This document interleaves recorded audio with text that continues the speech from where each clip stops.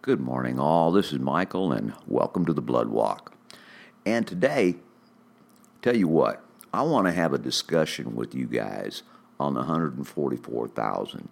I want to talk to you about what it takes to be in that number. And I also want to talk to you about who these guys are. All right, are you ready?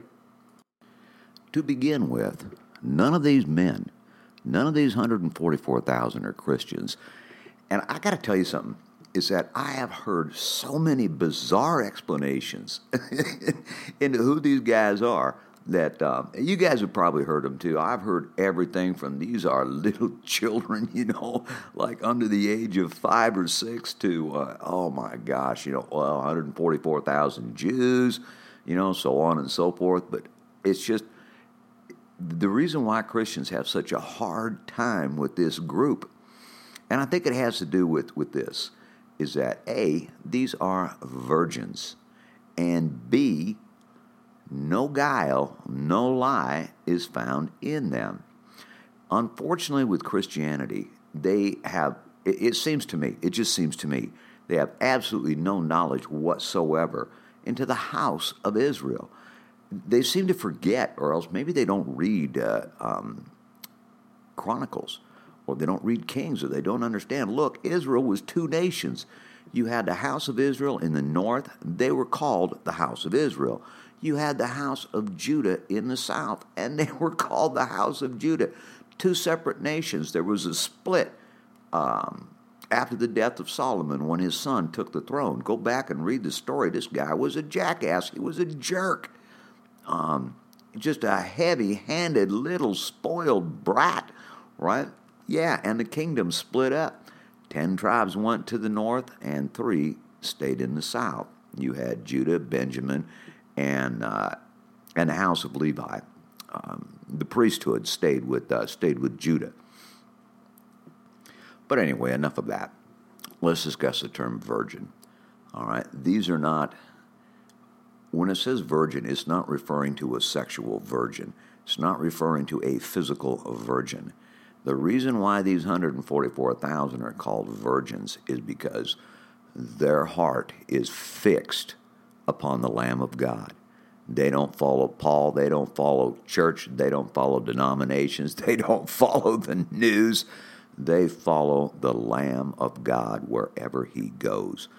And you've got to identify who the Lamb of God is in this instance, all right? The Lamb of God, you have to know this, people. The Lamb of God is the word of truth. The word of truth. You shall know the truth, and the truth shall make you free, all right? What's the truth? The truth is the Torah, all right? They have no lie in their mouth. No guile is found within them. These men have come. They were called out by the Lamb to follow him, to take up the cross and follow him. These 144,000 heard that word. They dropped everything. They forsook everything. They picked up the cross, and they are following. I say they are following the Lamb of God. All right? So they follow the Lamb wherever he goes. And where did Yahshua say the Lamb was going to lead you to? All right? Go back and look at what Yahshua says about the Holy Spirit, right?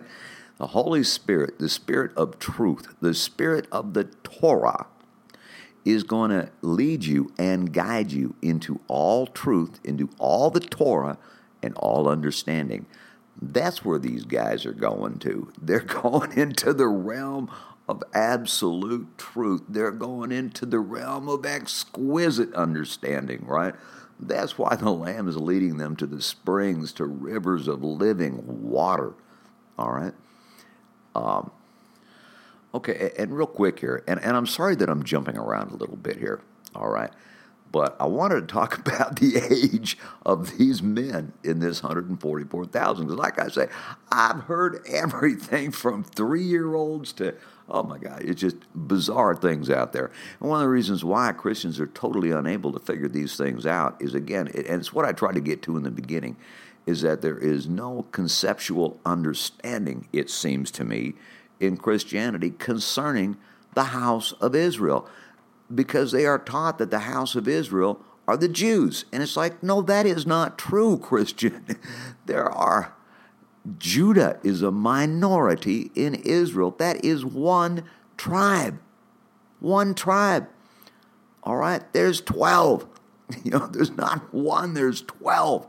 Right? And the reason why I was telling you about the house of Israel is because, and this goes back into, it would really behoove you guys if you just go to Amazon, go to Google Books or Kindle Books or whatever, and see if you can download a copy of this book. And it's called Judah's Scepter and Joseph's Birthright.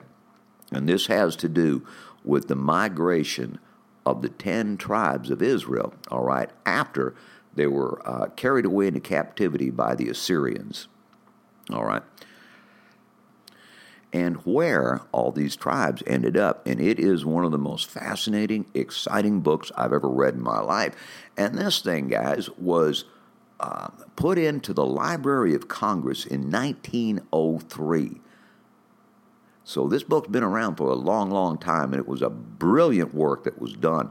Another outstanding book that you guys need to pick up is from Stephen M. Collins, and his book is called The Lost 10 Tribes Found, and this one is going to blow your mind. It is so good. I mean, historical, archaeological data. I mean, you would not believe, guys, how the house of Israel was all over America between the time of David, all right, and the time of Yahshua. Well, not the time of Yahshua, but for about 700 years, Israel was all over America. I mean, at the headwaters of the Rio Grande, you have the 10 Commandments inscribed in Paleo-Hebrew, all right? Absolute known fact. The mounds that you find, the earth mounds in Iowa, I think some in Nebraska. I've seen them in Missouri, but they're all over the Midwest. And as they've gone through and they've excavated these mounds, they have found Hebrew script written on the insides of these mounds. These things are, once they get in there and they start digging them out, all of a sudden all this Hebrew stuff starts coming out. Script. Paleo-Hebrew, written on walls, written on artifacts. They have found in Wisconsin these ancient mines, right, that they figure about 3,000 years old. And anyway, they figure 500 million tons of ore were taken from these mines around the time of Solomon, all right? You have Judah all over Great Britain at this time also. I mean, David also had tin mines in Wales, so a lot of the things that you do not get in Christianity has to do with a severe lack of good, historical studies, right? But it's starting to come out. And another really good place you can go to find out about this, and it's called Brit-Am, BRIT-AM, Britain, America. And this one is done by an Israeli Jew, and his name is Yair Davidi. You can go to his website. I think it's called britam.org. But he gives a tremendous amount of information there about the tribes that folks consider to be lost. And it would behoove you. It would behoove you to read these books, to study this stuff, and begin to sense what's going on inside of you when you do. If you start feeling a little spiritual excitement down in your gut or in your heart, guess what, folks? You probably got a connection. You probably have a bloodline connection to the house of Israel. Because like I say, it is more than the Jews, people. It is more than Jews, okay? Always has been, but this has been one of the great follies of Christianity, is they could not see beyond the Jews. So consequently, when it comes to the 144,000, Christianity says, well, these are 144,000 Jews. And I'm going, are you insane? I mean, you read the book, man, or read the script there, right? 12,000 from each tribe. Not just 144,000 out of Judah. This is 12,000 from each tribe. Two tribes are missing, the tribe of Dan and the tribe of Ephraim. And if you go back and read Genesis, Ephraim was swallowed up by the Gentiles, swallowed up by the nations. So in the book of Revelation, Ephraim is replaced with the house of Joseph. You know, Joseph was the daddy of Ephraim. The house of Joseph is still around, but Ephraim got swallowed up. And all you got to do is take a look at what's going on in Britain right now. And you can see this thing really being fulfilled in a terrible, horrible way. What's happening in Britain and what's happening all over Europe with the invasion of Islam. These are not migrants. These are invaders. So I said all that to say all this, that these are not just young men. The reason why they think they're young is because they're calling them virgins, right? But this is not, like I say, these are not physical virgins. These are spiritual virgins, all right? Their loyalty is not to the church. Their loyalty, obviously, is not to the Pope. Their loyalty is not to Paul. Their loyalty is not to Christianity. Their loyalty is not to their pastor. It's not to their congregation. Their first primary loyalty is a love of their hearts, and that is Yahshua the Messiah, and they have never at any time followed after anybody else. They did not commit that kind of spiritual adultery, all right, by hopping into bed with Paul and rejecting Yahshua, receiving Paul. This is what's happened to Christianity, and it's tragic that they have utterly rejected the words of the Son of God, and they have imbibed and polluted and defiled themselves with the word of Paul. And it has put them in such horrible and thick unbelief that sometimes, folks, I got to tell you, I get very concerned for the Christians, very concerned because of the thickness of the unbelief that is within them. And that has to do with Paul. So I wanted to say that these are not just young men. These are men of all ages. You have in this group, you have men in their 70s, you have them in their 60s or 50s or 40s or 30s, and I would imagine you have many of them in their 20s. But again, what is separating these guys from the crowd? What separates them from the crowd? They have no guile. No lie is found within them. And that means, folks, again, I'm going to say it again, these guys are filled with the spirit of the Torah, okay? The Torah. Thy Torah is the truth. Always make that connection. When you come across the word truth, always make the connection. Torah, truth. Torah, truth, truth, Torah. Thy Torah is the truth. No guile is found in them. No deception is found in them. No deceit is found in them. These men are the walking, talking, living, breathing words of the living God. This is who they are becoming, all right? Now, I'll say one other thing about these guys is that each and every one of them, every one of these 144,000 has come into a powerhouse encounter in the fear of God, because I'm going to tell you something, folks. It takes the fear of God to keep you in that place of sweet obedience. And I'm going to call it that, sweet obedience. This is not begrudging. You're not complaining. And these guys, they don't complain when God tells them to do something. They don't mumble. They don't grumble. They just do it. All right? This is the main thing, people, is that when the word comes to you, do it. Okay? That's what these guys do. So what does it take to be in that number? Let's begin here with something very simple. Let's call it desire. If you have a desire, my friend, to be in that group, look at this. Delight yourself in Yahweh, and He will give you the desires of your heart. All right? You all delight yourself in your Heavenly Father, and guess what? Many of you truly do have a desire to be in that group, but sometimes you're thinking that is too big. That's that's too big for me. Who am I to be called to this group, you know? Well, I'll tell you what, if you got that kind of thought in your mind, who am I to be called to this group? Well, there it is. You're humble. If you can't even hardly fathom being called to this group, you got a certain humility in you. But I'll tell you what, if you are hearing this, you are called. You are called. If you are following after the Lamb of God with all your heart, you got a very good chance of being in this number. Are you hearing me on this? Are you hearing me?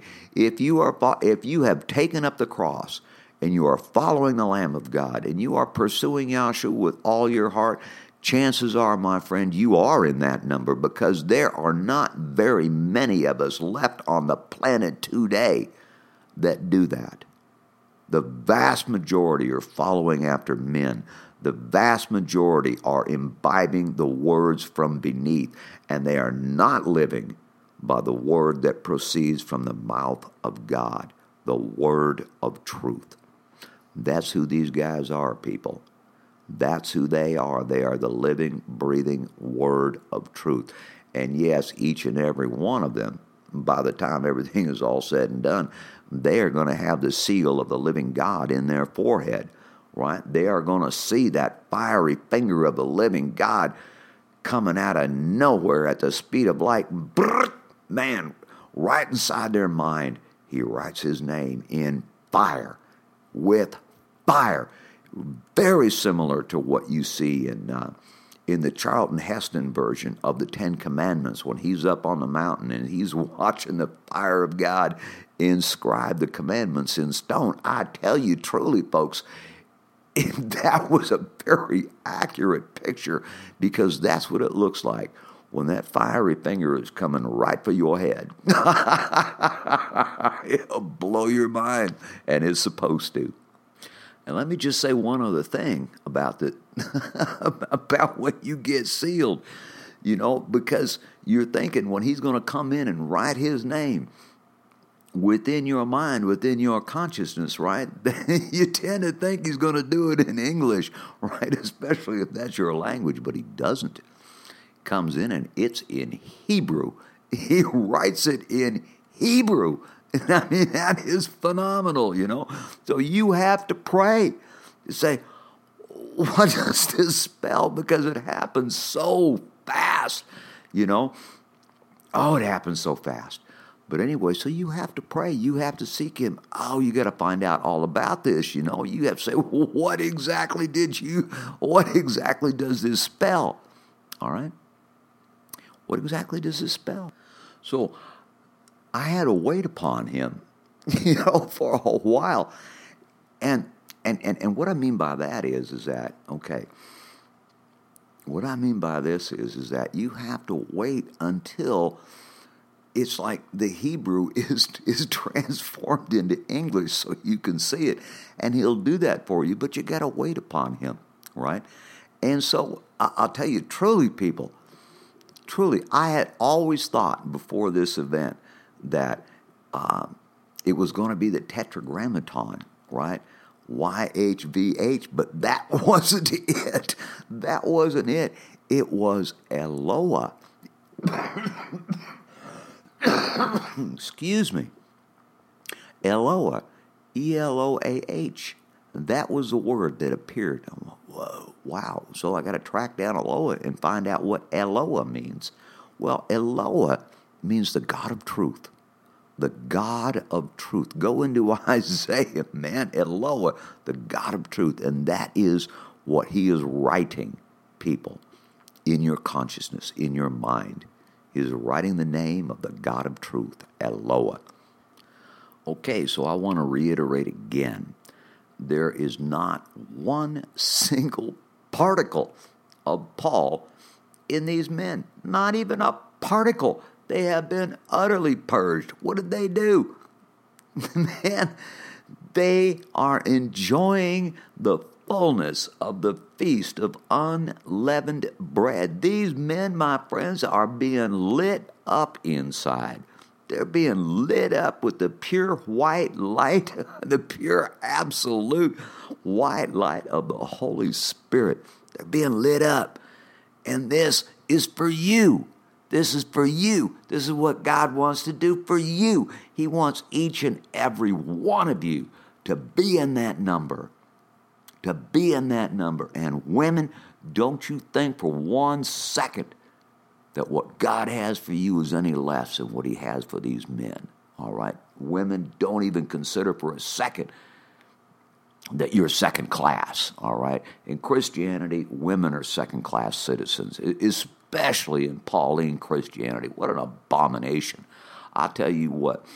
The very best Bible teachers and secular teachers I've ever met in my life have been women. They're phenomenal teachers. My wife is, oh my gosh, let's say gifted. What she can put together in a writing, what she can put together in a broadcast, and unfortunately, my beautiful darling wife suffered a stroke in 2012, and she lost a lot of her research type abilities, okay? I mean, it was bad. But anyway, she was one of the best teachers I'd ever met, if not the best teacher. It was like God personally assigned her to me and said, here's your wife, man, and she's going to teach you some stuff, and she really did. She really, really did. Taught me how to study. But I just wanted to reiterate that, gals, there's a super high calling on your life. A super high calling. Yeah, these are men, but you know what? A lot of these men have wives, all right? They have wives, and they are included in that glorious blessing also. Don't just think it's for the men, okay? The men have a certain thing to overcome, gals, okay? The men really do, and it all goes back to the Garden of Eden, all right? Everything was entrusted to Adam, the man. Okay, he fell. You all know the story. But here's the deal, folks. Here's the deal. And again, and I'm just going to go into this very, very, very briefly, and then I'm going to close this out. But again, and I'm going to say, Christians are absolutely. I have not met one yet. That's why I'm saying they're absolutely ignorant about what the whole goal of the book is. All right, and again, this is what happens when.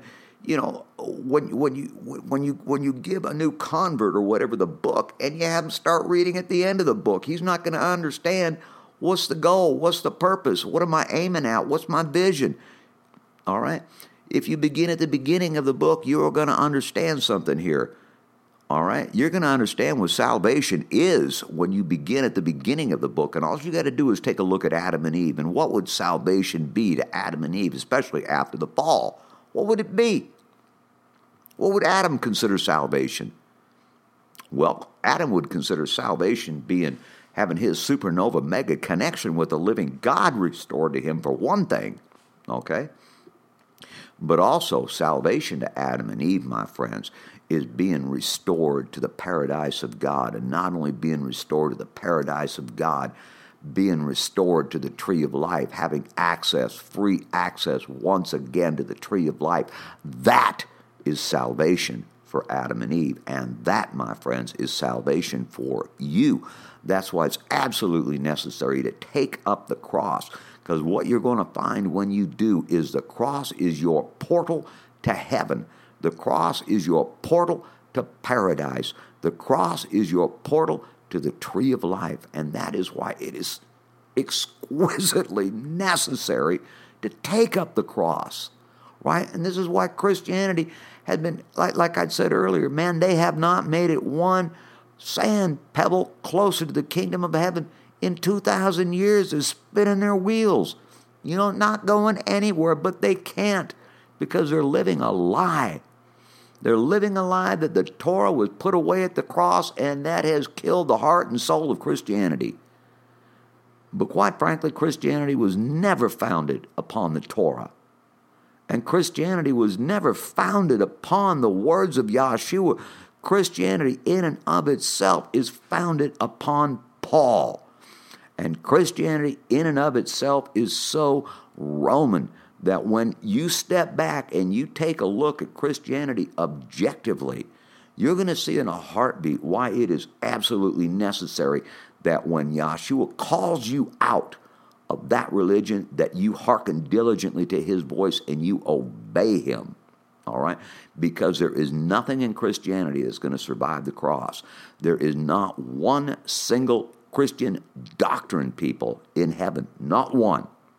Not a single one. Not even a particle of it. So salvation to Adam and Eve, people. Salvation to Adam and Eve is restoration to the paradise of God. It is having that free access to the tree of life once again. That, my friend, is salvation. That's salvation. Not just getting a Band-Aid for your sin like what they teach in Christianity. It is having the power of sin within you utterly decimated. Absolutely decimated.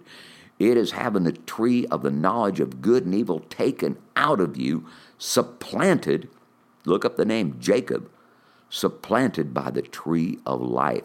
And when you have eaten from the tree of life, I tell you truly, everything changes. The whole source of your being changes. The source of your being becomes the word of truth. Your thoughts, your emotions, everything you feel is generated by the word of truth after you've been to the tree of life. All right? And I'm going to end that.